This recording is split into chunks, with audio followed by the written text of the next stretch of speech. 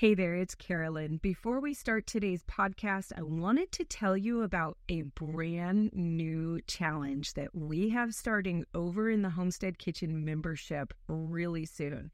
This one is all about making your very own herbal oils and culinary oils and cosmetic oils and turning them into salves and balms for your herbal medicine cabinet.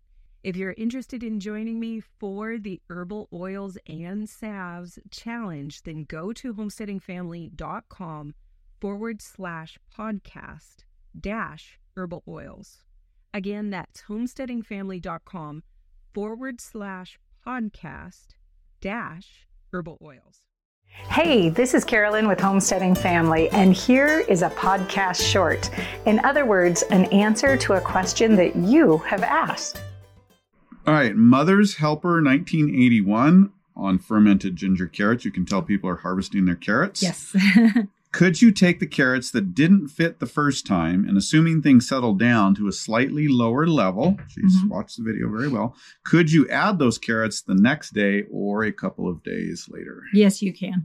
Yeah, you can add to your ferments, especially while it's actively fermenting. So if you still see bubbles, so the next day or a couple days later, then that would definitely fit this scenario. You're still seeing active bubbling in there, then you can go ahead and add to your collection of ferments. You don't really want to do after it stops bubbling, mainly for the reason that at that point, the activity from the fermenting is slowing back down. And if you start introducing new bacteria, you can change it and cause the entire batch to spoil.